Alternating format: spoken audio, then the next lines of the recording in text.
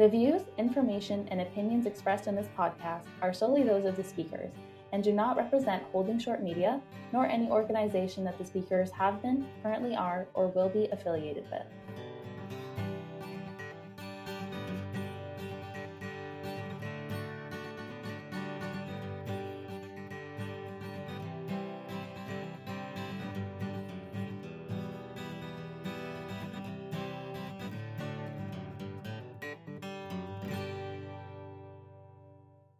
Hello and welcome to the Holding Short podcast. I'm your host, Laura Matheson. Today we are joined by John Lindsay. John Lindsay returned to aviation following an 18-year hiatus. On the verge of completing his PPL in 2000, John's education path led him away from flying. He went on to college to become a paramedic and has spent the last 18 years working as an advanced care paramedic and in various supervisory and management roles. Over the years, John's interest in flying never waned. In 2018, he returned to aviation and has since earned his PPL, seaplane rating, and night rating. With a little bit of luck, he will soon have passed his CPL flight test as well. John is actively working towards flying as a career, despite the current challenges COVID-19 has brought to the aviation industry. A member of the LGBTQ+ community, John has become active with organizations like NGPA, the largest organization of lesbian, gay, bisexual, and transgender aviation professionals and enthusiasts from across the world. He currently serves as co-leader of the NGPA Canada chapter. I am so excited to have him join me today. Welcome, John. Thanks for having me, Laura. It's great to be here. It's great to have you. All that to say, how did you get your start in aviation? I have been around aviation my entire life. I am lucky to be able to say that my father is a pilot. He began his career as a police officer and then had a bit of a career change in his mid-20s and became an airline pilot. And in addition to that, he also had a little Cessna. So I've been around airplanes and aviation for a long time. When I was in high school, I had the opportunity to do my grade 10 co-op at the local airport. So I was a rampy and learned to fuel airplanes and clean them and move them around. So that's kind of how I got my start. I then took lessons at that same flight school that I was working at while I was in high school, and was doing quite well and got a fair ways along. I had even passed my private pilot flight test, and then I went off to university and I didn't finish the written exam and I hadn't done the long solo cross country. So that sort of put a hold on my aviation career at that point. So that's how I started. I then went off to Ryerson University, spent a year there before deciding that program wasn't for me, and then back to school the following year to become a paramedic. So I've been a paramedic for the past 18 years. I'm an advanced care paramedic and a supervisor right now. And couple of years ago, I decided that I wanted to get back into flying. So in 2018, I started taking lessons again. And then in 2019, I finally finished my private pilot's license at that point. So that was quite the accomplishment 18 years later. Now, I don't know if you hold the record for maybe the longest interval in between flight test and written exam. It's possible. But with that, what was it like when you finally wrote your PPL exam? So I made a point of writing the PPL exam as soon as I could once I started getting back into it. I didn't want a repeat of the previous round. So you know what? It was good. I ended up doing an online ground school. I found it worked for me in my schedule. I didn't have to drive into the airport, into the flight school. So it worked for me. It might not be for everybody, but with all of the online learning that we're all doing now, I think anybody could pick it up pretty easily online. I enjoyed it. I got the written exam out of the way and did pretty well on it. So, yeah. I would say it's very fortunate, I think, for those working towards written exams right now, that online and virtual ground schools were already so established that it was a pretty seamless transition to studying that way for most students right now. It definitely was. And there's several different online ground schools available. So they probably all have some differences in their teaching style. So I'm sure I'm sure if somebody was to do research, that they would find one that would work for them. Like I said, I found it quite easy and valuable. The information was presented thoroughly and prepared me very well for the written exams. Now, as you've mentioned, you've worked as a paramedic for the last 18 years. What does the day-to-day look like in your role? And I understand that that is a job where no 2 days, let alone 2 hours, are the same. Yeah, it's definitely an interesting career. I do enjoy it a lot, but you're right, it is different every day. In my current role, I'm a shift supervisor, so I am responsible for looking after. In my service, we have 10 ambulances on at any one time, so I'm responsible for 20 paramedics throughout their shift. And in that shift, we can respond to any number of different types of calls, from traumas to general illnesses. Lately, the last couple of years, we've been experiencing a lot of calls for mental health crises and drug overdoses. It's become quite an epidemic, and certainly the COVID-19 pandemic hasn't helped with that as well. So that's one of the challenges we're facing right now, in addition to the general challenges that COVID-19 presents in terms of safety of our paramedics, PPE. Initially, at the start of the pandemic, we had some challenges being able to find supplies of the proper PPE. So luckily, we're past that. We've moved on to some other options for personal protective equipment that provides greater safety for our paramedics. But every day changes, and we're getting new protocols and new ways to approach certain circumstances or related to COVID-19 each and every day. So one of the benefits, or one of the changes that we've seen with COVID-19 is we've had some changes in our programming. So we are now not just responding to 911 calls. We're doing that, of course, but in addition to that, we're now running community paramedic programs, which is where we're sending teams of specially trained paramedics out into the community. They see people in their homes with the goal of being able to provide health care to them in their residences to hopefully prevent them from needing to require the services of the paramedic service and the hospital.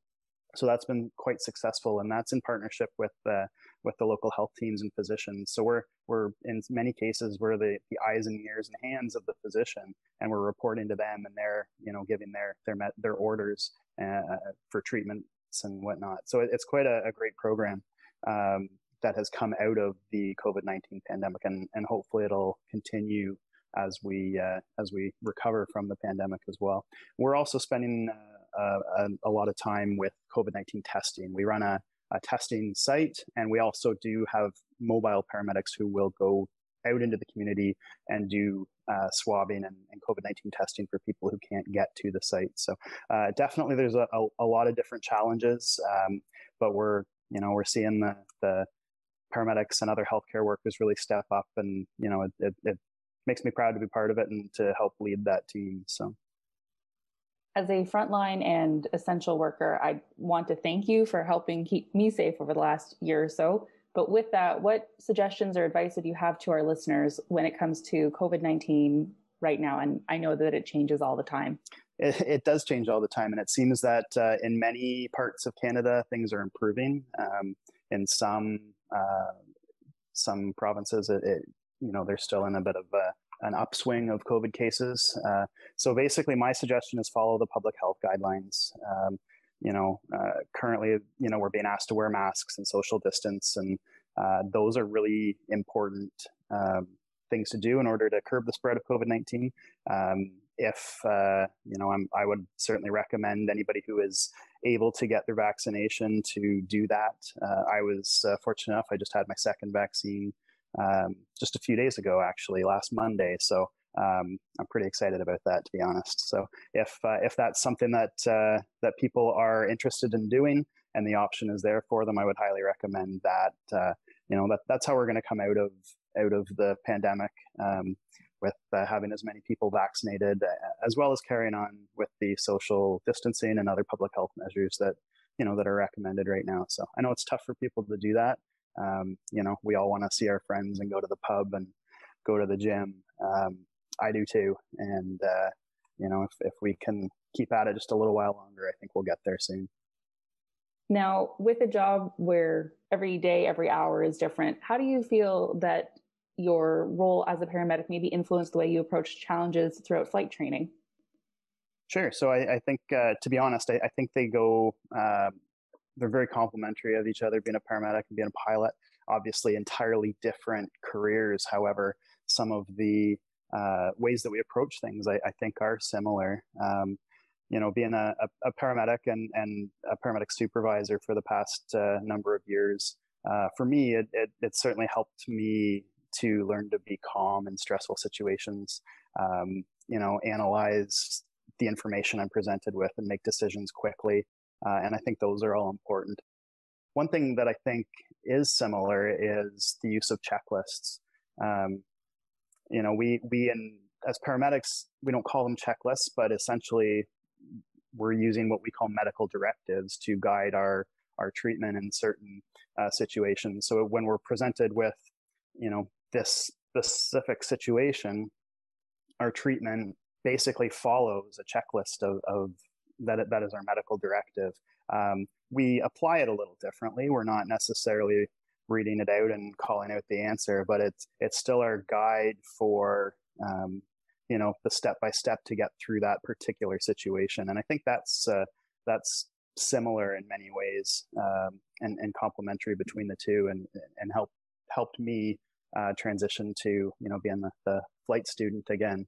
And then a bit of a small thing. I know a lot of, or at least I think a lot of new pilots and student pilots may be a little uncomfortable on the radio. It's new to them, communicating with dispatch and other traffic. For me, I'm on the radio all the time at work, and although the terminology may be different, I certainly felt a lot more comfortable getting back on the aircraft radio than if I didn't do that, perhaps. Now, I would have sort of seen the crossover between checklists and the idea of even crew resource management, maybe not calling it that specifically within medicine and paramedicine, but I would not have guessed when it came to radio calls that would be something that you do a bit more in your day to day. Yeah, we're on the radio all the time, and as I said, the terminology and the lingo is entirely different, but it's just a sense of familiarity with speaking on the radio to people that you don't see. That definitely helps. One thing that medicine has really picked up on from the aviation world is the concept of human factors, and looking to identify the causes of medical errors and medication errors, and using human factors as the reference point. And that came entirely from the aviation industry. So that's probably one of the first major things I should have mentioned. With the 18 years in between your PPL flight test and your PPL written exam, you mentioned that you had gone away to university and also started a career. But what kept you motivated and ultimately drew you back to aviation? I think it was just that childhood love of flying. Had things gone a little differently, had I not started university, or had I had a little better luck with the weather before I went off to university, I have no doubt that I would have become a pilot at that point, and that would have taken me on that career path. I've always had that love of flying, and as I mentioned earlier, I'm lucky enough, my dad does have a Cessna, so I was able to go flying from time to time with him through the years, so that kind of kept the interest going as well. But at the end of the day, you keep hearing people say, follow your dreams and do what you love.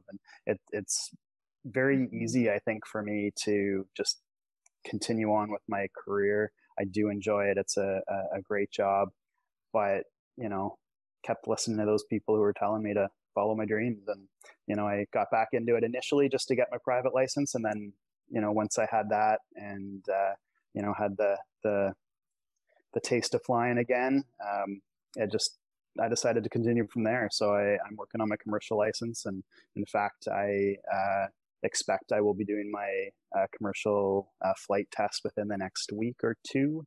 Oh, that's very exciting. It is very exciting. A little scary, a little nervous about it, but and then you know what? I'm going to keep pushing on. I'm going to get my multi-engine instrument and see where it takes me. It's probably not the best time for a career change into aviation, but I want to be prepared so that if an opportunity does present itself, that I'm ready to jump at it. So.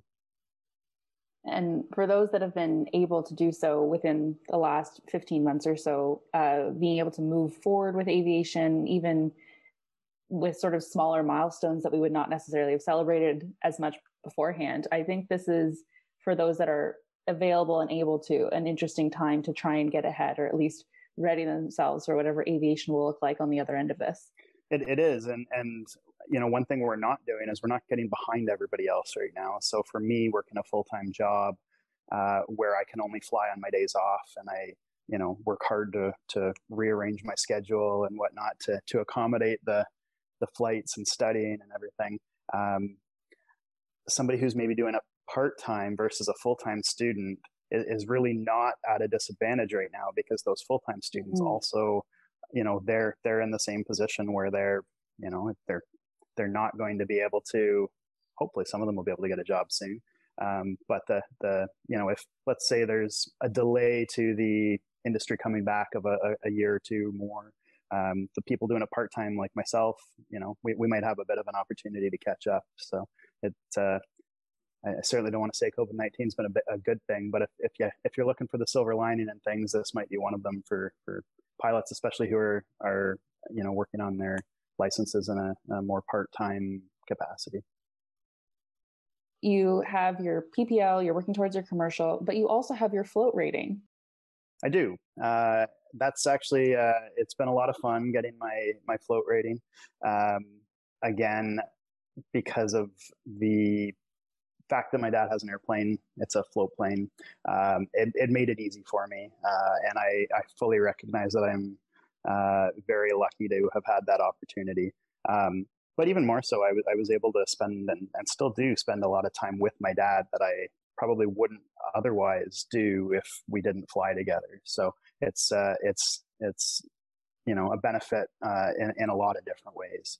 So the float rating was definitely challenging for me. I just came out of my PPL, and we decided to jump in the float plane and learn how to fly that. So the flying of it is very much the same once you're in the air. It's the takeoffs and landings and all of the work on the water that you know, it's definitely very challenging. So the Transport Canada requirements for the float rating are, it's only 7 hours of instruction, 5 hours dual and 2 hours solo. In my opinion, 7 hours is not enough to become competent at handling a float plane, but I'm sure there are people who do just fine with that requirement. So I would highly recommend anybody who has any interest in it to definitely look at it. It's something entirely different. There are schools out there where you can get your float rating. It probably opens up some job opportunities that might not otherwise be there. And it's just, it's a lot of fun to go from airport to airport and grab your lunch and whatnot. But, you know, with a float plane, you can take off and fly up to some remote lake and go camping for the weekend. And, you know, it just opens lots of experiences that I never had as a land pilot.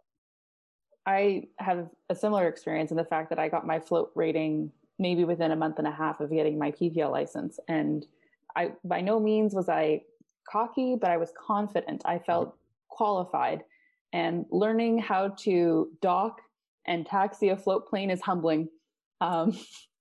It's not the most fun experience of being humbled by water and trying to just figure out even just how to correctly line up to dock the plane.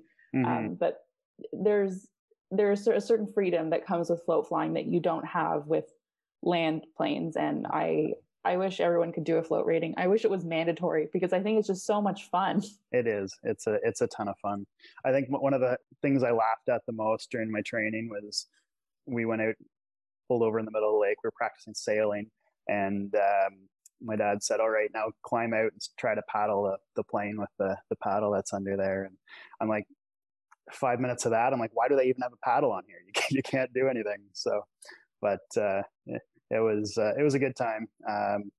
Definitely an experience that I'm very happy that I've been able to do. And the plane actually goes back on floats in a week or two, and we'll be back out hopping from lake to lake and enjoying the summer. So that sounds like an absolutely rip-roaring way to spend a summer, especially doing it with your dad. Yeah, definitely. Now, for your commercial license and your commercial training, what has maybe been the most interesting aspect of this training for you? Sure. There's a few things that I kind of wanted to, talk about here. It's I think the night rating is probably, I don't know, it's probably the coolest part of the training for the CPL that I've done so far. And that's because for me, I'm in Southern Ontario. My very first night flight, we went and did a city tour of Toronto and, flew all around the downtown and got to see all the lights of the CN Tower. And it just kind of opened my eyes to that whole other world, which is night. So I think that's been really good. That's a great part of the commercial training, but also for, any private pilots out there who aren't looking at doing the commercial training, I'd recommend going out and getting your night rating as well. It just opens up again some other opportunities for some great flying. I recently did my 300 nautical mile cross country, which I thought was a lot of fun. It's a lot different from the private pilot license long solo cross country in the sense that you're probably a bit more comfortable. You've got a lot more flying experience, maybe not quite as terrified if you're going to get to the right airport or not, or when you do get there, if you're going to do the right procedures for landing at an uncontrolled airport. So it was a lot of fun. I found I was able to sort of take it in and enjoy it, see the scenery a little more. It was a great experience for sure. And then I think learning, becoming more comfortable with the radio navigation aids. In PPL, you touch on the VOR, but I wouldn't, coming out of that, I would never have said that I knew how to use it properly. So it's been great. I don't know. I kind of like the trigonometry and math around it, and so maybe I'm a bit of a geek that way, but I've enjoyed that aspect of it as well. So now, what is the National Gay Pilots Association, and how did you become involved?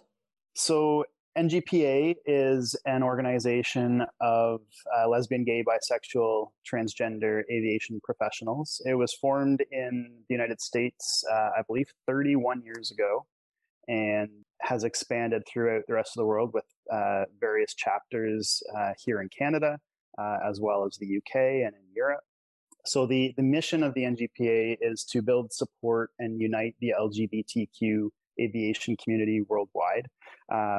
And they do a lot of great things in that regard. So I first got involved only a few years ago, and I joined on the recommendation of a friend of mine. He and his wife are friends with one of the members who founded the Canadian chapter. So they put me in touch, and I just went onto the website and signed up. I was looking for the networking opportunities and to find other pilots like me, and haven't really looked back. I think it's a great organization. My first sort of foray into becoming involved was just attending one of their annual events in Palm Springs. They have a conference as well as a very large, I believe I don't want to say it's the largest, it might be the second largest career fair. That's not the term they use, but that's basically what it is. They bring in all the major US airlines, the regionals, they're all present there. And I believe the year that I was in Palm Springs, they had something like 850 prospective pilots looking for airline jobs come and chat with the representatives. So that's one of the big things that they have been able to do.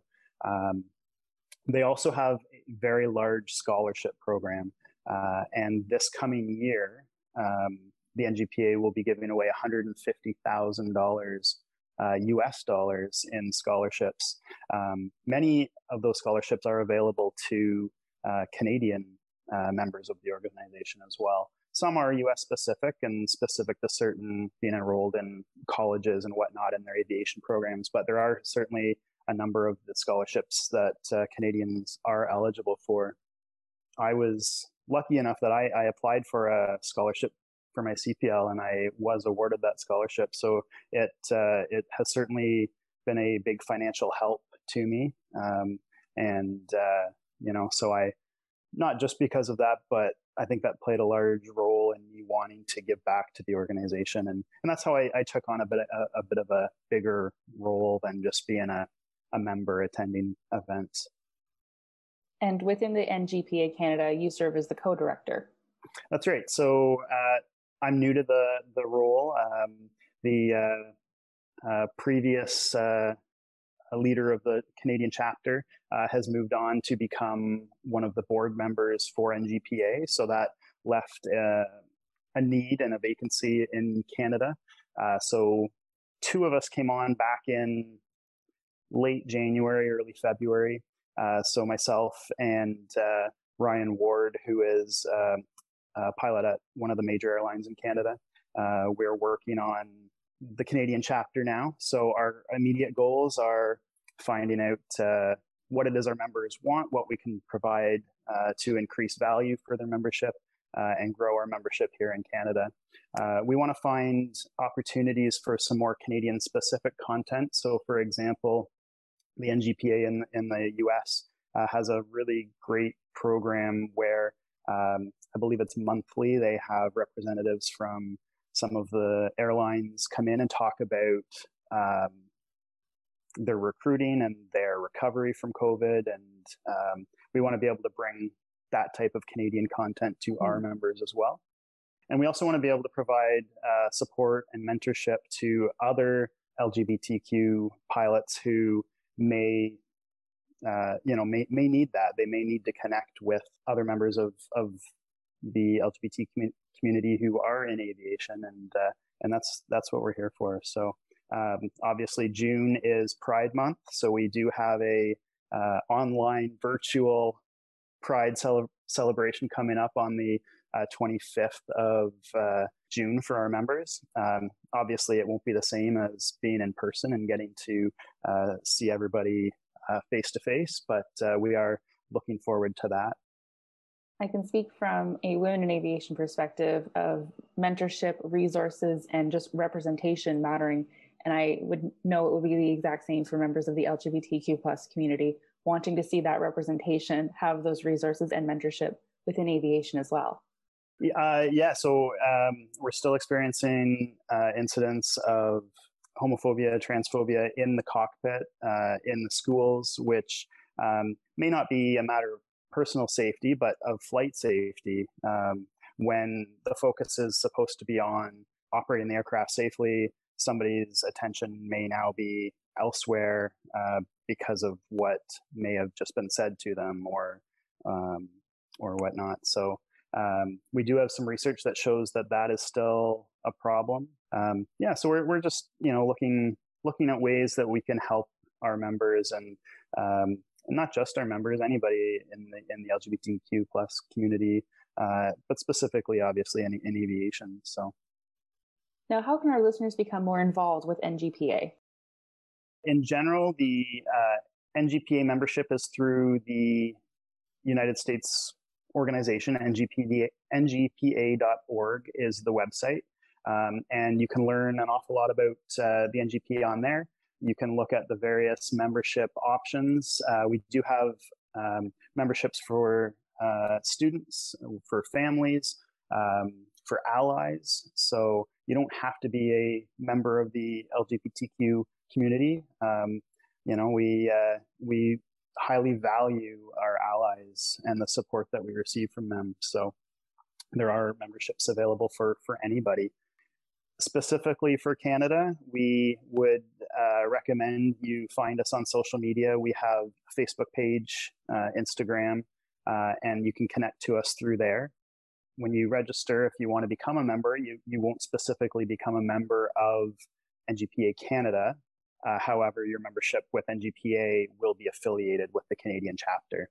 So we'll be connected, and as the COVID-19 pandemic comes to an end and in-person gatherings are able to take place again, we do hope to be able to get together at various places across the country, get to know each other a little better, and have that social and professional networking that is so important.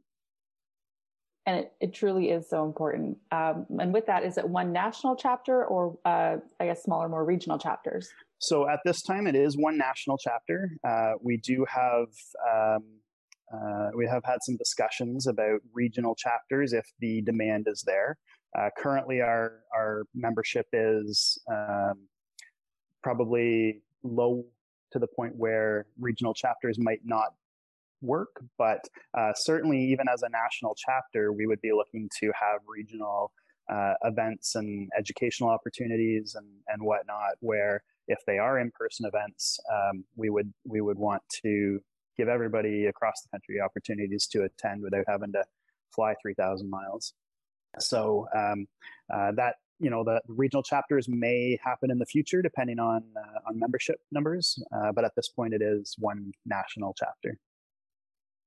There is also a group called Canadian Aviation Pride, which is an organization that was founded, I believe, before the NGPA Canada chapter, and they are active across the country as well. And we work with them. In fact, our upcoming virtual Pride event is hosted by both organizations.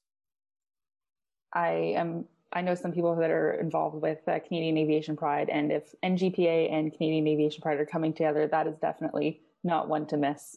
We're working on it. So last year, the virtual Pride was hosted by both organizations as well, and so we're doing it again this year, and we look forward to that partnership for sure.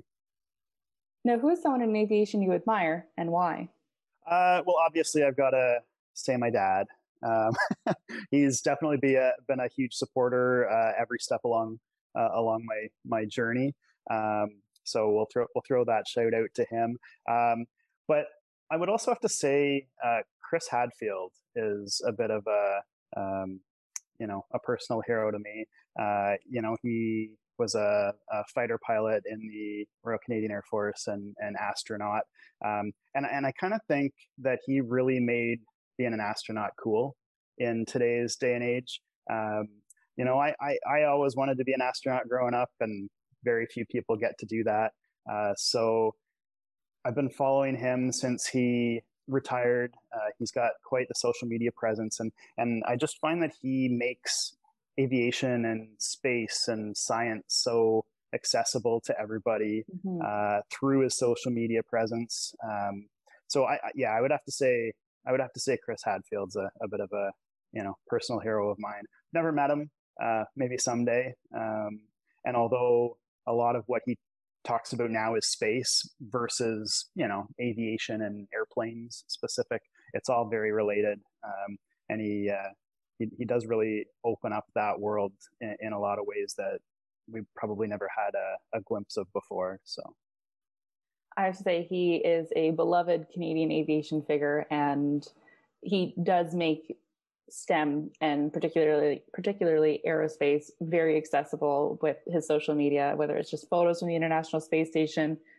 Who can forget the classic redoing of Space Oddity in space? It just all comes together so lovely. Now, what are some activities you enjoy outside of aviation? I have several different hobbies. Although because I'm focusing so much on flying right now and finishing my commercial license, I haven't really had a chance to indulge in them much lately. But the biggest one is music. I play bagpipes. So it's a lot of fun. It's a very what I call a social instrument. It's, we play at the Highland Games, often in the beer tent.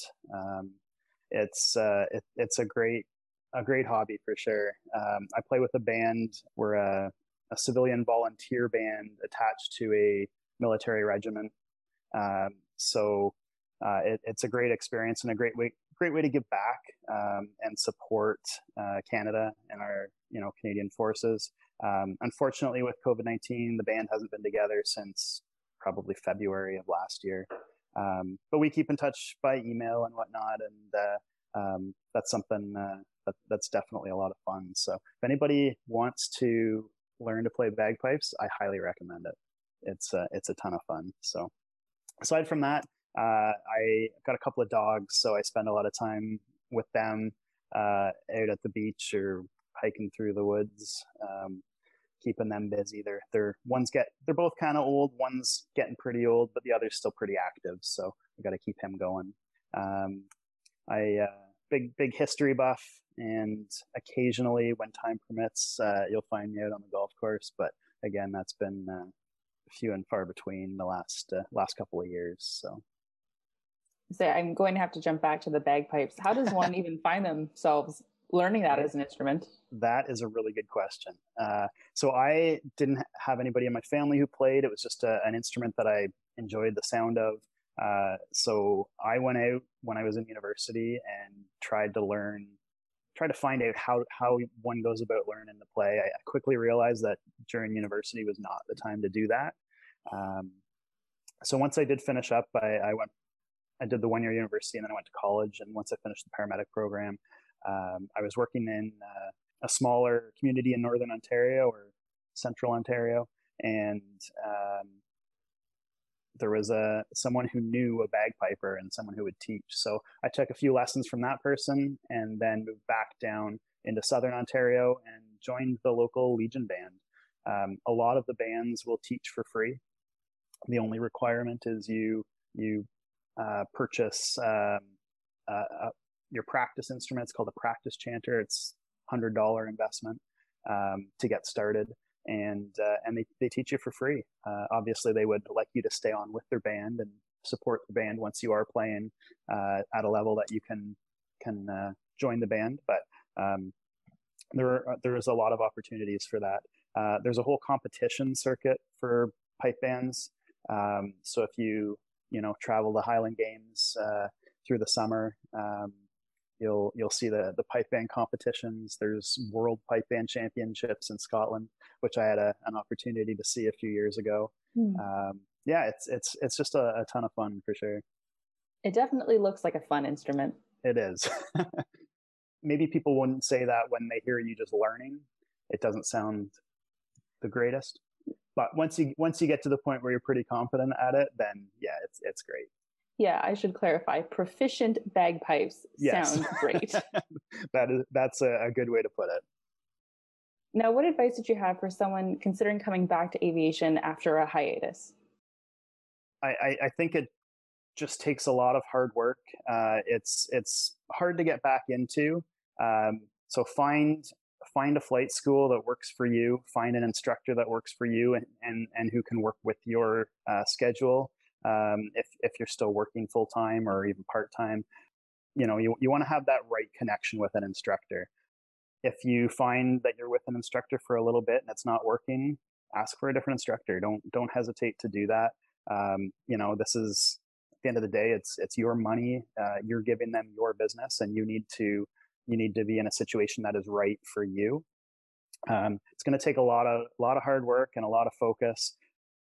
My time when I'm not at work, I'm usually either flying or studying or thinking about flying. So it is going to take up a lot of your time and a lot of your energy. But anything worth doing is going to do that. So also try to get it done as efficiently as possible. An 18-year hiatus wasn't very efficient. But even when you do get back into it, if you can fly 2 or 3 or 4 times a week, I would recommend trying to do that versus once a week, because when you come back a week later, you're just trying to play catch up and getting comfortable with what you did the last time. So your progress might be a bit slower that way. So fly as much as you can. That's what I've been trying to do, and it's really been working for me. So aside from that, I would suggest also trying to find opportunities to help pay for your flying. As I mentioned, I was fortunate enough to receive a scholarship from the NGPA. Just to plug the NGPA again, they have $150,000 in scholarships available this year to their members. But they're not the only organization that has scholarships. There are many scholarships that are available. You just need to go out and find them. I wouldn't be able to list off all the organizations that have them, but I would imagine a lot of the major aviation groups and communities will have some scholarships available. So definitely look for those opportunities. And I mean, at the end of the day, like I said earlier, if flying is your dream, just keep working at it. Don't give up on that dream. It's going to be hugely rewarding, whether you're looking to turn it into a career or just your hobby and your passion. So yeah, that would be my advice. Scholarships really can truly change your life with the financial benefit and help that comes with having a scholarship that can be put towards aviation. It can truly make all the difference. Absolutely. It is not cheap these days. So any funding that you're able to find, go after it for sure. Now, would you please share with me a favorite memory or highlight from any point in your flying career? Sure. I would say definitely getting my private pilot's license was a huge highlight. As I've mentioned, it took me more than 18 years. I got so close the first time, and then went off to school. So when I came back and I was able to actually finish it, and we landed after my flight test, and the examiner, said, "Congratulations, you passed." It was like just a moment of elation. Like it felt so good. And then it opened up all those other doors for the other things I've done, like the float rating and whatnot. So I would say that was definitely the highlight of my aviation career so far. But I hope that's not the highlight of my aviation career, because I do plan to have a lot, many more highlights in the future. Now, before we wrap up today, where can our listeners find you on social media? So we can be found on Facebook. We have a Facebook group under NGPA Canada, and also on Instagram. You can search NGPA Canada, or our username is NGPA_Canada, and you can find us there.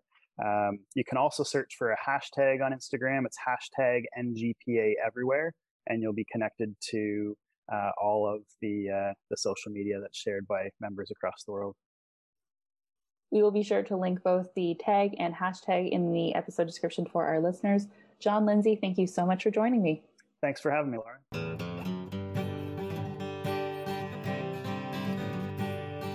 The Holding Short podcast is a production of Holding Short Media. The show is written and hosted by me, Laura Matheson, and edited and produced by Cameron Bokoff. Our music is an original composition of Riley Searle. If you would like to learn more about the show, the Holding Short podcast is on Instagram and Facebook @Holding Short Media. Please subscribe, rate, and review us.